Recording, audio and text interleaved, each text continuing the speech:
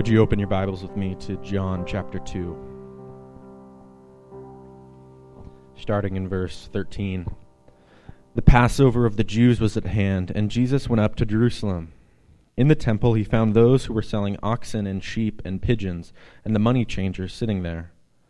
And making a whip of cords, he drove them all out of the temple with the sheep and the oxen. And he poured out the coins of the money changers and overturned their tables. And he told those who sold the pigeons, "Take these things away. Do not make my Father's house a house of trade." His disciples remembered that it was written, "Zeal for your house will consume me." So the Jews said to him, "What sign do you show us for doing these things?" Jesus answered them, "Destroy this temple, and in 3 days I will raise it up." The Jews then said, "It has taken 46 years to build this temple, and will you raise it up in 3 days?" But he was speaking about the temple of his body. When therefore he was raised from the dead, his disciples remembered that he had said this, and they believed the scripture and the word that Jesus had spoken. Now when he was in Jerusalem at the Passover feast, many believed in his name when they saw the signs that he was doing. But Jesus on his part did not entrust himself to them, because he knew all people, and needed no one to bear witness about man, for he himself knew what was in man. It's good to be with you this morning, to bring God's word to you. I'm going to pray again so I can be sure to have God working with me as I need him. Father, we do need you during this time to hear and to teach. Speak your word clearly. We ask you to give us hearts to receive your word and show us the glory of Jesus Christ more and more. We need his mercy more. We need him more. So grant us hearing and hearts to receive him. We ask this in his holy name. Amen. So again, I'm Gary, one of the pastors here, and it's so good to be with you. It's just a joy, a privilege to break open God's word. So you may have heard the phrase "to clean house" used as a kind of figure of speech to mean something like this: to rid a group or an organization of people who are messing it up, who are corrupt. You've heard probably that phrase used before. You may have also heard about the scandals that have been exposed in Hollywood lately with guys like Harvey Weinstein. If you haven't heard of that, you're good. You don't need to hear about it. But also Michigan State University with Larry Nassar and all the junk that's gone on there. And so I've recently seen a couple of articles that say, in reference to both of those things, in Hollywood and Michigan State University with Larry Nassar, it's time to clean house. So this morning we're looking at Jesus doing the same thing. Jesus shows up at his Father's house and says, it's time to clean house. So just kind of a transitional point in verse 12 from where he was last week. Last week Jesus was in Cana, and now it says he goes down to Capernaum with his mother and his brothers and his disciples, and they stayed there for a few days. So last week he transformed water into wine, and a few people were aware of that. His disciples in particular believed that. And now they're going to go to the Jewish Passover. See in verse 13. They take a 16-mile trip to the northeast to Capernaum, and now they're going to go from there to Jerusalem. You went up to Jerusalem because it was high in elevation, because it was the capital city, so that's up to Jerusalem. Then also, the Passover is one of 3 yearly pilgrim feasts all the Jewish people went to 3 times a year. You may remember, if you were with us when we went through Exodus, what that's about. So what is the Passover about? It celebrates God's deliverance of the Jews from Egypt. The night that the destroying angel came through and didn't kill any person, firstborn living in any home where blood was on the doorpost, the blood of the Passover lamb. So that was the Passover. And after this, Pharaoh let his people go, let the Jews go, Moses' people go, God's people go. And this was their exodus from Egypt. This was the way Israel gained their identity as God's freed people. So the question is, why does John call it the Passover of the Jews? Because everybody knew that. Certainly the Jews knew that. And even most Gentiles knew it was the Passover of the Jews. So why does John here say the Passover of the Jews? Why didn't he just call it the Passover? Well, I believe it's this, because John was preparing his readers for the fact that Jesus is killed as the true Passover lamb on the Passover of his people. So on a future Passover, he will be killed. Many of the Jewish leaders put him to death, have the Romans put him to death. And so this was their Passover. It certainly wasn't God's meaning for the Passover, but it was their Passover the unbelieving people of his day.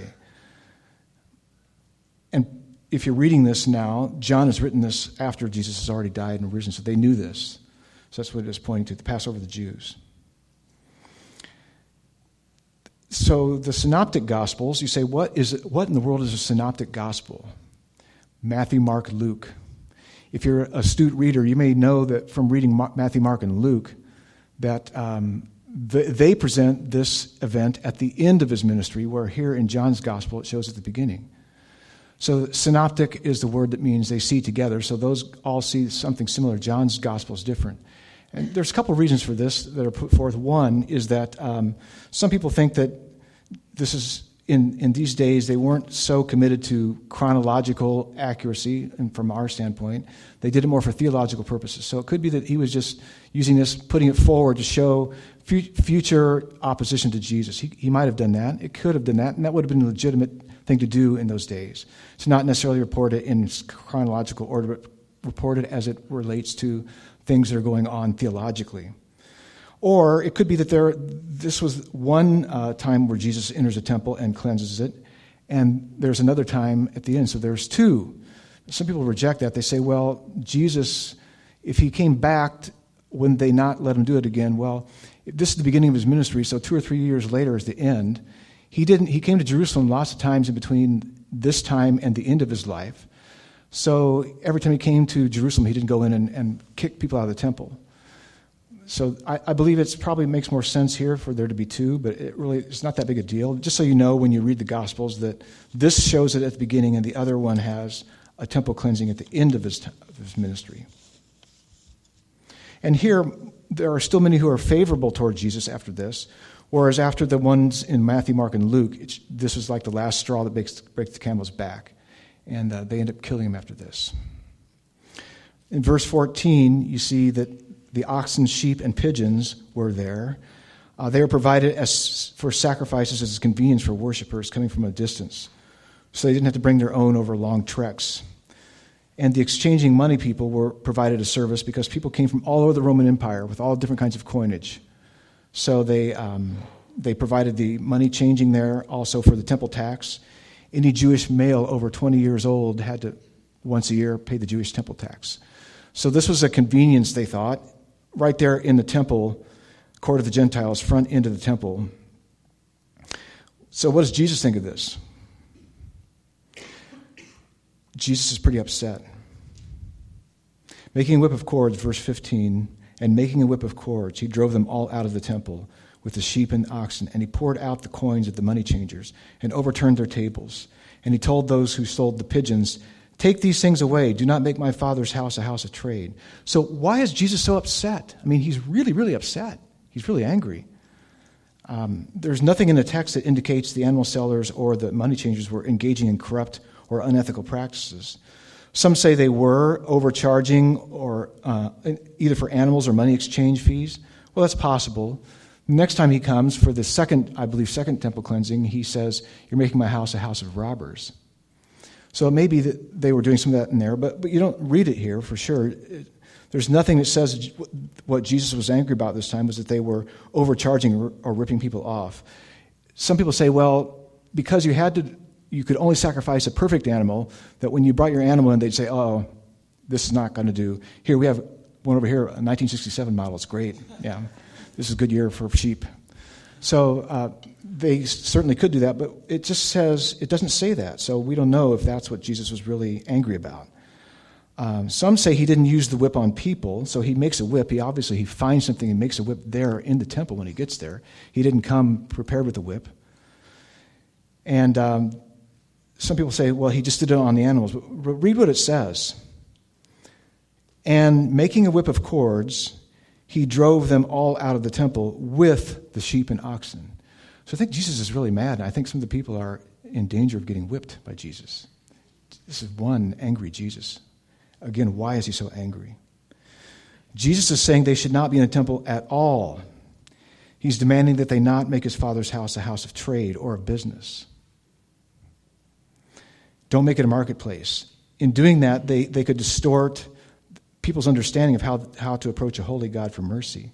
It seems like it's just all a business thing. take your business outside the temple, he's saying. The problem was that because of all the commotion of commerce in the temple, worship was disrupted. You could not focus on prayer. Instead, there's bellowing of oxen and bleating of sheep. Instead of brokenness over sin and praising God in worship, there is noisy trade and business. Okay, well, that does sound kind of distracting, but does it really warrant this level of intensity of anger? Jesus, I mean, come on, Jesus, this is not making you look good. So here's the thing. We're not like Jesus, if you've ever noticed. Our problem is we don't have Jesus' passion for his Father's glory, for his Father's holiness.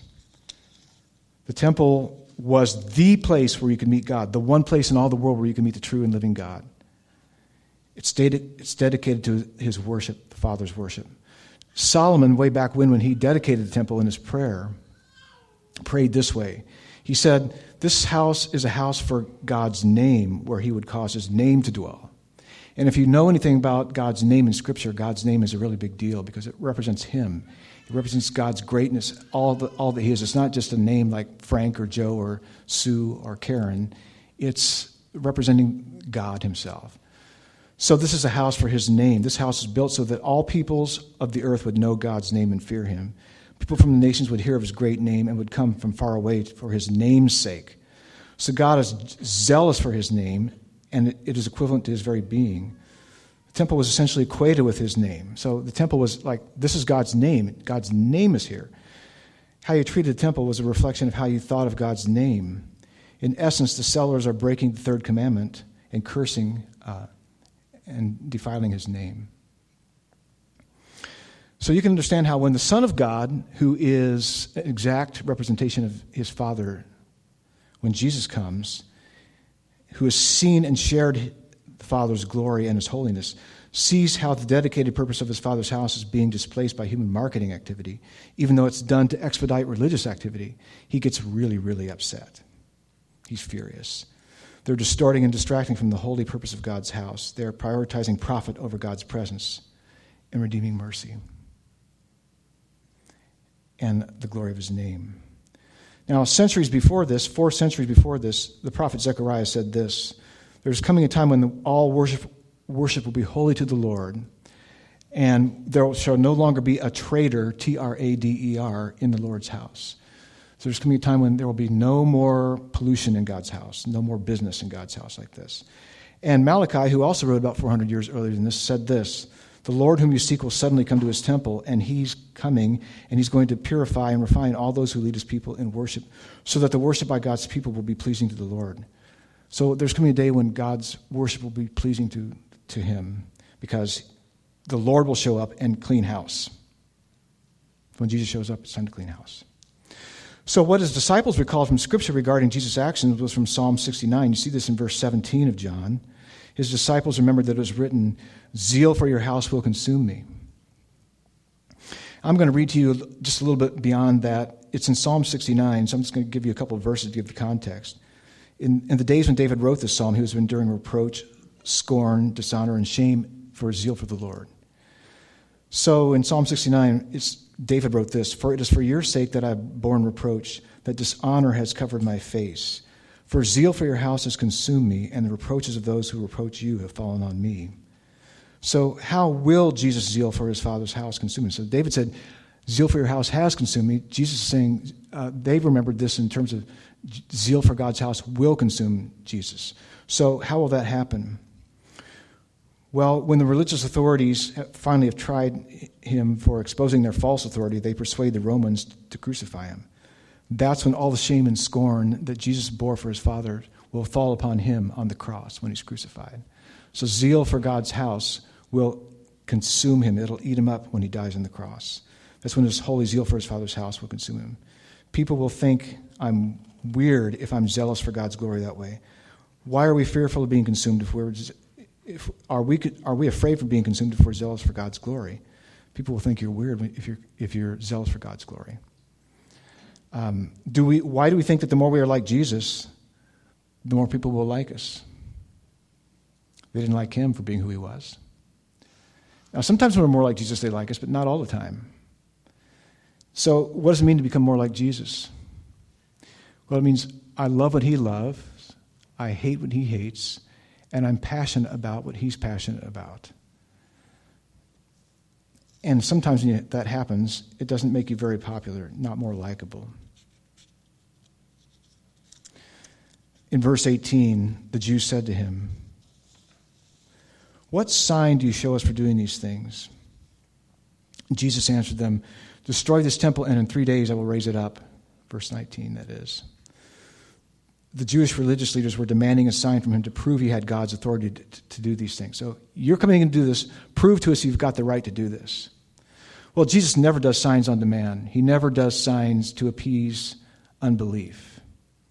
In particular, he just will never do that. They assume they're the authority, so they demand that Jesus prove he has the authority to do this. Jesus says, "Okay, you want a sign? Really? You want a sign? Here's one. Destroy this temple, and in 3 days I'll raise it up."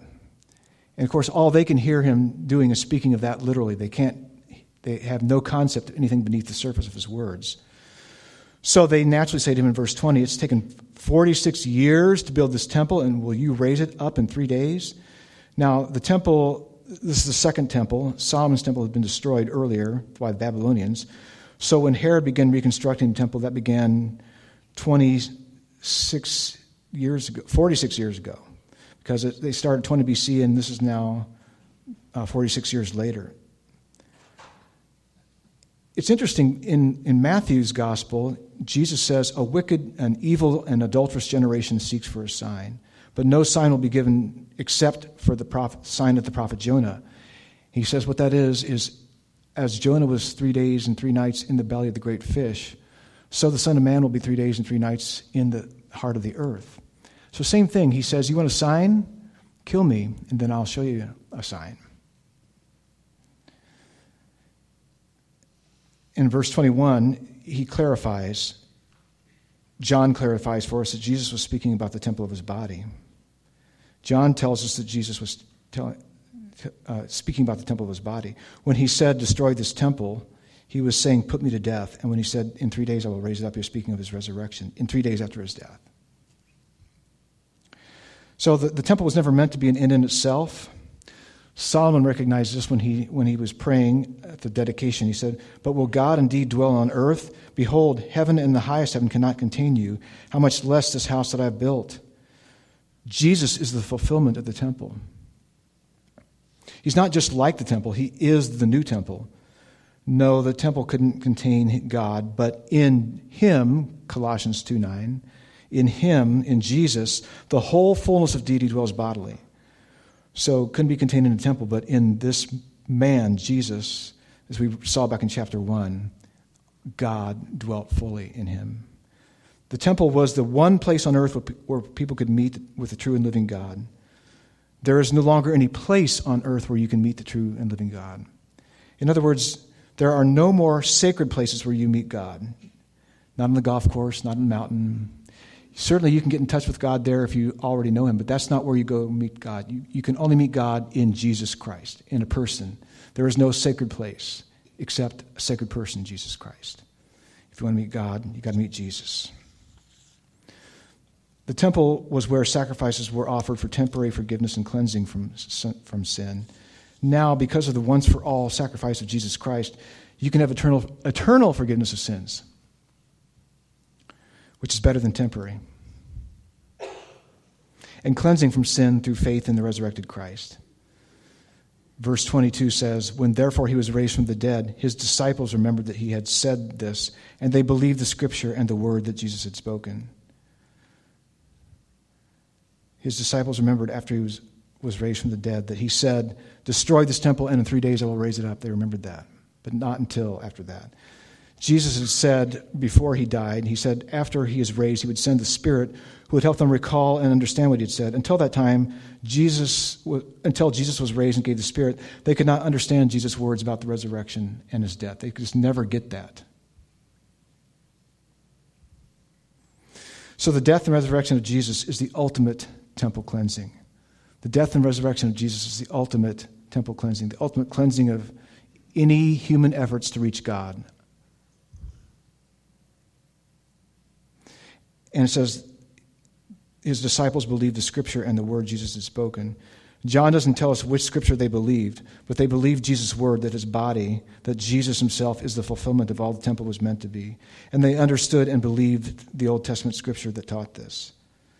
So what does this mean for us today? How do we apply this?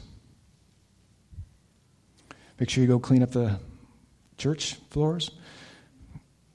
Greg and I were recalling from both of our past church experience that well-meaning church leaders had made policies. You're not to sell any youth stuff or mission stuff in the church foyer because that would violate the sacred space like Jesus did here, like Jesus was taking care of it. Is that what this means? Is that how we apply it today? It's not. Why not? It's because the connection here is not between the temple and church buildings, as if church buildings are sacred spaces. It's between the temple and Jesus. So that's where we find our application for today. Of course, Jesus is not anywhere on earth in person, so the way we meet him today is through the gospel, the Christ-centered word. That's how you meet Jesus today, only through the gospel. Because he's not going to show up here until he returns. When he returns, yes, he'll be here. But until that time, the only way you know about Jesus is through the gospel, which is really the Christ-centered word of his Scripture. In other words, this is what's true.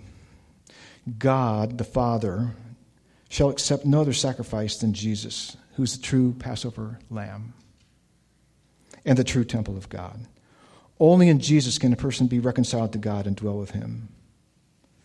The business of the church is proclaiming the gospel.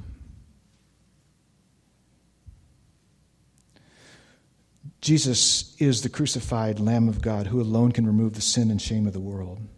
Only those who receive this gospel, purchased for them by Christ, can dwell in God's house with him forever. So here's the truth statement that you need to come away with. Truth statement, please. Yeah, there we go. Christ's people must not cater to religious consumerism, but must believe the gospel and keep it pure and prominent. In other words, like Paul says in 1 Corinthians 15:3, pure and of first importance. So what does that mean? Well, let me tell you.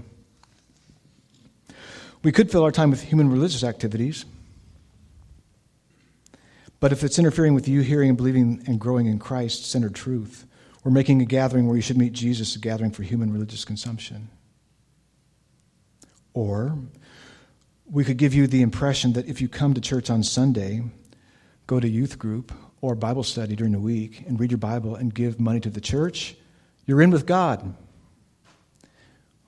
We could tell you that. But if we did, the Scripture says those things are good, but unless you are trusting in Jesus Christ and his death and resurrection as your only hope for forgiveness of all your sins forever and for eternal life with God, those are all empty activities. They have no value, in fact, negative value, unless you have Jesus in you by faith. Or we could make the Scriptures appeal to consumer Christianity to tell you how to be the best you can be, to make you feel better about yourself, to teach therapeutic moral lessons and treat the Bible like a self-help book. We could do that, but that would be violating this text. Or we could tell you that if you just do the best you can to be good, avoid the really bad sins like murder, if you recycle and support the Humane Society, and do nice things like pay it forward when you're in the drive-up window line at a fast food restaurant, then you're on God's nice list, no longer on his naughty list. We love to believe those things, but they're false, and so we're not going to teach it. We could tell you that we could spin the Scripture so as to avoid telling you that we are by nature dead in our sins. Ooh, no, we don't like to hear that. We want to know there's things we can do on our own. The Bible says we're dead in our sins. We're helpless to save ourselves from eternal judgment. There's nothing we can do of our own self to save ourselves from eternal judgment.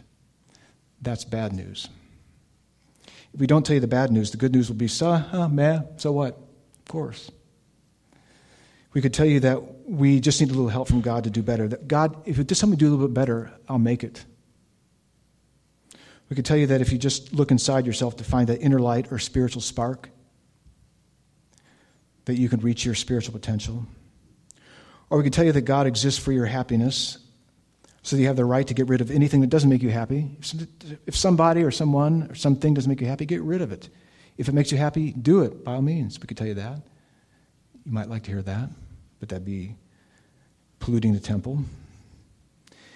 If we avoid teaching the hard things of Scripture, if we teach the Bible as a man-centered book rather than a Christ-centered, Christ-fulfilled, Christ-soaked, Christ-saturated, Christ-exalting, Christ-fulfilled book, we can please people, but we won't please God.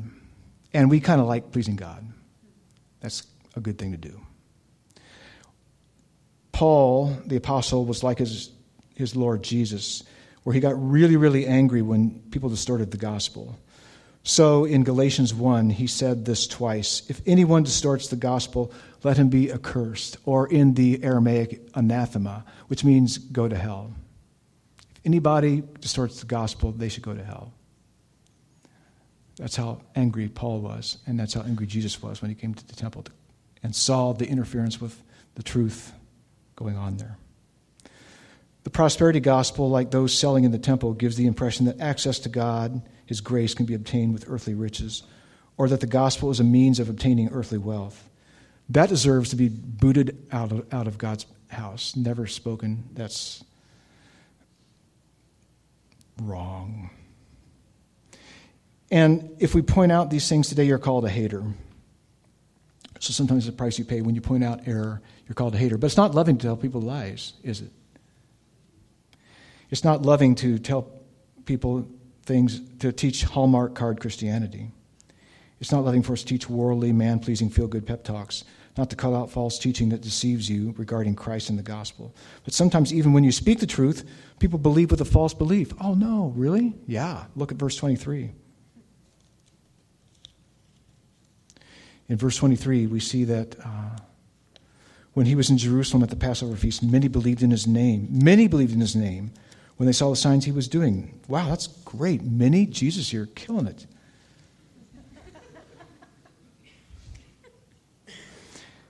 John doesn't tell us what the signs were, but this is in keeping with what he says at the end of his book, where he says, Jesus did many other signs in the presence of his disciples, which are not written in this book. So there's way too many for him to record. But these were written so that you may believe that Jesus is the Christ, the Son of God, and that believing you may have life in his name. So, wow, this sounds pretty good. You should share this at your next meeting, Jesus. Did all these people receive life in Jesus' name by believing? Verse 24. Jesus, on his part, did not entrust himself to them because he knew all people and needed no one to bear witness about man, for he himself knew what was in man. What Jesus knows of people keeps him from entrusting himself to them. What Jesus knows of people keeps him from entrusting himself to them. The word translated entrust is the same word translated believe in verse 23. So they believed in Jesus. He was not believing in them. People say that sometimes. Well, Jesus believes in you. Does he? It says he didn't entrust himself to them because he knew all people. He didn't need anyone to bear witness about man, for he knew what was in man. He knew that many or most of these people were just responding to the signs, which, if the signs are meant to lead people to faith, but they were just impressed by Jesus' power. They didn't consider what the signs revealed about who he was, the Messiah, the Christ, Son of God, and they weren't really trusting in him. The problem for these people is not with the signs, for Jesus said that even if you didn't believe in his words, believe for the sake of his works, his signs. So it's valid to believe in signs, but the signs are to take you to believe and trust in Jesus, not just be impressed with him.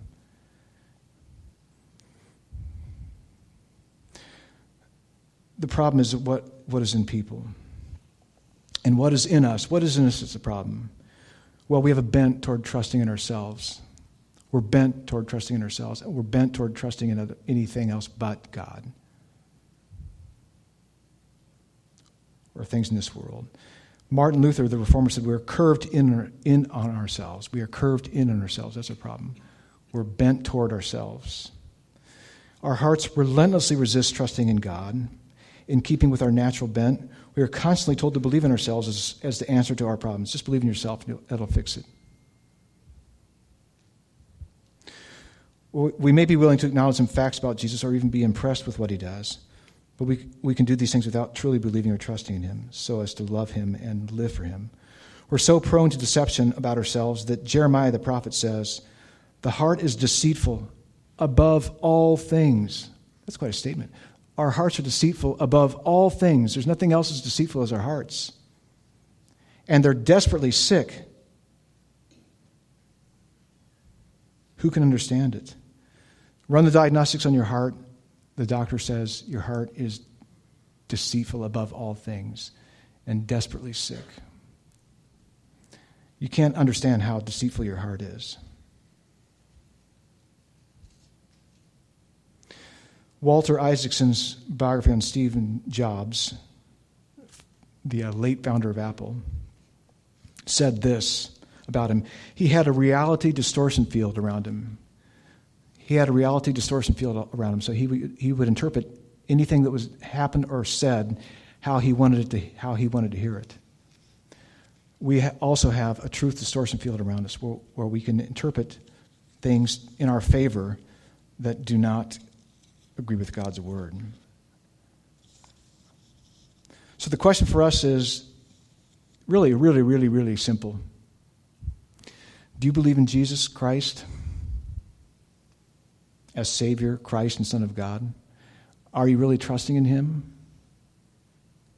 more than you trust in yourself or any other person or thing or pursuit on this earth?